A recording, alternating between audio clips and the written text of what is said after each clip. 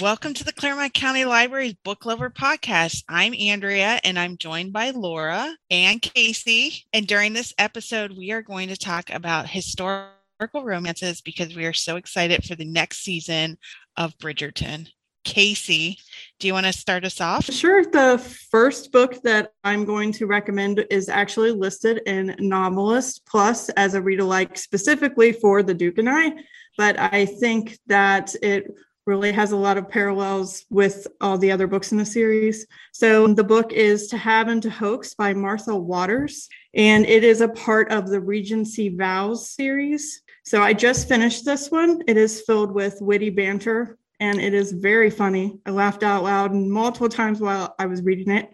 And my family was like, what's going on? So I'm going to read a description. An estranged husband and wife in Regency England feign accidents and illness in an attempt to gain attention and maybe just win each other back in the process. 5 years ago, Lady Violet Grey and Lord James Audley met, fell in love, and got married. 4 years ago, they had a fight to end all fights and have barely spoken since. Their once passionate love match has been reduced to one of cold, detached politeness. But when Violet receives a letter that James has been thrown from his horse and rendered unconscious at their country estate, she races to be by his side, only to discover him alive and well at a tavern and completely unaware of her concern. She's outraged. He's confused, and the distance between them has never been more apparent. So as the book goes on, she's upset because he didn't tell her that he was injured, and then she pretends that she has consumption, and she knows that he knows that she knows, and it's a lot of back and forth, and the banter is great. It's the second book in the series was just released last year, and then the third book is coming out this summer. So I will definitely be reading the other two in the series, especially with the Duke and I. A lot of their disagreements and misunderstandings are related to his terrible relationship he has with his father, which, as we know, is a major plot point in the Duke and I. But for anyone that has read The Viscount Who Loves Me, which the second series of Bridgerton is based on that book, the back and forth banter reminds me a lot of that one. So definitely recommend. Casey, can I back up a minute and ask you, if I was a guest coming into the library and I'm looking for historical romance, am I going to paperbacks or am I headed to fiction to find? Well, it varies across the series. Yeah. So this one specifically, we have in regular print soft cover, and it's also available through Ohio Digital Library as an ebook and an e-audiobook. And I will say, if you are a digital ebook lover, there are a lot of the historical romances in Ohio Digital. I think because they read quickly for a lot of us. People are voracious readers of that genre. So there's a lot in there. So in the past, we used to talk about like the Harlequin romances. I think a lot of people got an idea like that's trash. That's, they kind of look down on it. I think if we run into people, Laura, like that, or that, they don't think it's as highbrow. But it certainly has its fan followings. And I think over the years, people have kind of looked down on historical romance or the paperback, the bodice rippers, what we call them. But then Bridgerton showed people like, oh, wow, that's what's really going on in these books. Like, I could get into that. Laura, I feel like you want to say something. Rude about romance who are like, meh, are just people who haven't read it. They're super complex. There's delightful, witty banter. And the authors who write them actually do some serious research. So this isn't just, I will just make everything up in some happy fairyland. For sure, because when you talk about the Regency romances, it's a specific period of time. So you can't just wing that. You have to have those historical elements true. And I agree with you, Laura, that the people who kind of trash the historical or just the romance genre are just not reading it or are afraid to admit they're reading it, which again, back to the ebooks, nobody's going to see the cover you're reading. So you can read all you want. And a lot of these come in audiobooks. So I'm an audiobook lover. I just listened to Suddenly You, which was I think one of those books that came up recommended. If you liked Juliet Quinn's books, try this. And I agree with you. The writing, the language, the wittiness of their exchanges, it just keeps it moving along. And I don't want to say it's fluff, but if you need to kind of zone out for a period from life, you can dive into these books and kind of venture in your mind living someone else's life. I think there's a comfort level too, which goodness knows we can certainly use in these times, right, of knowing that there's going to be what we in romance land called HEA. So you're happily ever after. So terrible things might happen during the book, but you know that you're going to get some sort of tied it up. Happy ending, or at least a happy for now ending. But I find that there's a comfort in that, because I know reading thrillers or whatever, there's always that tension of, oh my gosh, how's it going to end? Are people still going to be alive at the end? What happens? But I find romances to be a real comfort read. Because absolutely, it's going to be all okay. It's interesting that you should mention audiobooks, because my first I listened to as an audiobook. Yeah. So mine is A Lady's Guide to Mischief and Mayhem by Amanda Collins. And mine is a Victorian romance instead of Regency, but it's still got that historical feel. And this is a fast-paced story, intricately plotted, lots of witty banter, sparkling banter for days. There's a series of mysteries to solve. So our heroine, Lady Catherine, is a widow. And after her husband died, she inherited his newspaper, and she's very much a hands-on owner.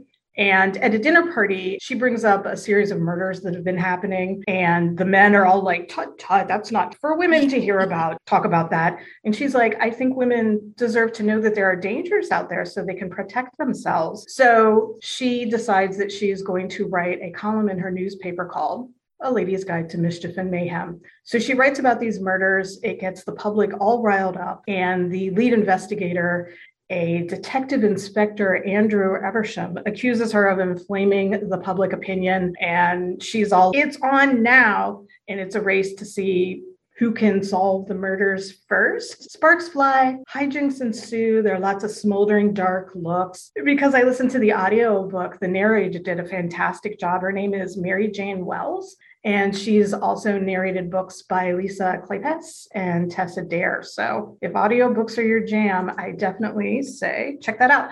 There's a sequel out, and I do believe there's a third book coming out later this year. That is the great thing about these books, is that there's often a series you can follow. So if you get into one and you like it and you're craving more, there's probably another one or two coming or already out, depending on when you start the series. Casey, do you have any other recommendations? Because I feel like this is your wheelhouse. Yes. I'm really putting you on the spot, but I have read hundreds of historical romance books, so I can talk about them for hours. Perfect. But speaking of series, the next thing that I'm recommending is actually a series of books called The Bedouin Saga.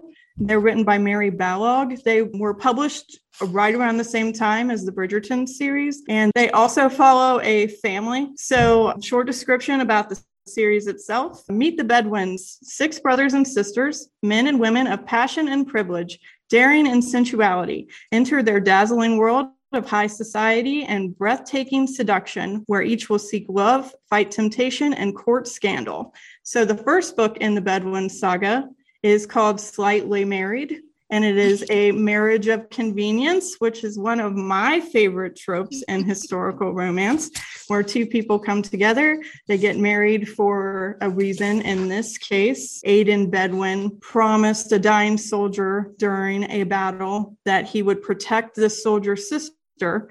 So he meets Lady E, and she's trying to save her homestead or her house that she lives on. It's going to go to the cousin who is inheriting since her brother's death. And if she marries within a year of her brother's death, then she gets to keep the house for herself. So Aidan takes this very seriously about protecting Lady Eve, and he decides that he's going to marry her and then fall in love by the end of the book. So sometimes the marriage of convenience can be really fun. Sometimes it's not as well done, but in this case, I really liked it in this book. There are 6 books in this series, so it'll keep you busy for a little while.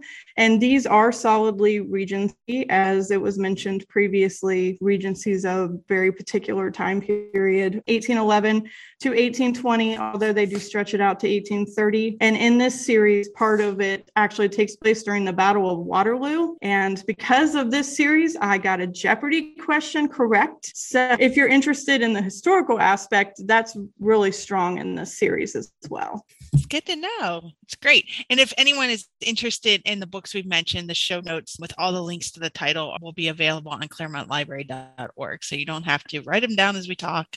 We will give you the full to be read pile on with this episode. Laura, do you have anything else to share? My next choice isn't due out until this summer, so it's definitely one to put on your to be read list. It's called Reputation, and it's by Lex Croucher. So imagine Bridgerton crossed with Mean Girl. Oh. So this Regency era new adult romance starts with Georgiana being sent to live with her aunt and uncle. Her mother is unwell, so her father is taking her mother to the seaside to recuperate. George has led a very sheltered, bookish life with no expectations of marriage. Her father was a headmaster of a school, so libraries and books are her comfort zone. She feels kind of awkward around people. She hasn't gone to many parties. So when she's at a party, she meets a wealthy, popular girl named Francesca, and George is immediately seduced into a life of rowdy parties, drinking, and being an absolute mean girl. George has this delightful, dry, sardonic wit about her observations, everything from people's clothes to the subjects they talk about. The romance is very light, although it's present.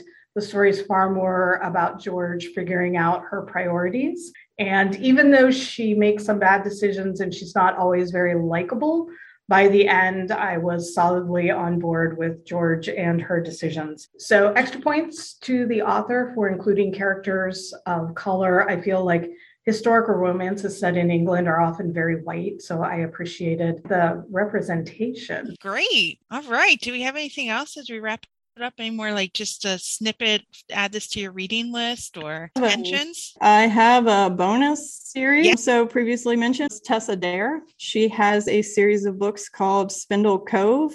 And it is about ladies that go and stay by the seaside to protect their delicate constitutions, is what everyone thinks. But they're actually going there to pursue their own interests that they enjoy, and they do activities not suitable for ladies, such as shooting and bathing in the sea. And the first book in that series is called A Night to Surrender. And the lady who runs the house where all of these women stay, Lady Susanna, has her schedule disrupted by someone who recently inherited a title and has come to set up his soldiers at the seaside to keep lookout for Napoleon's forces. And more hijinks. They like to rankle each other. There's a lot of banter. Tessa Dare is really good at banter, and she's just really funny. She has several series that some of them are more outlandish, like the Castles Ever After series, but I've loved every one of her books that I've read. So I would definitely start with Spindle Cove and then branch out to some of her other series if you get a chance. Perfect.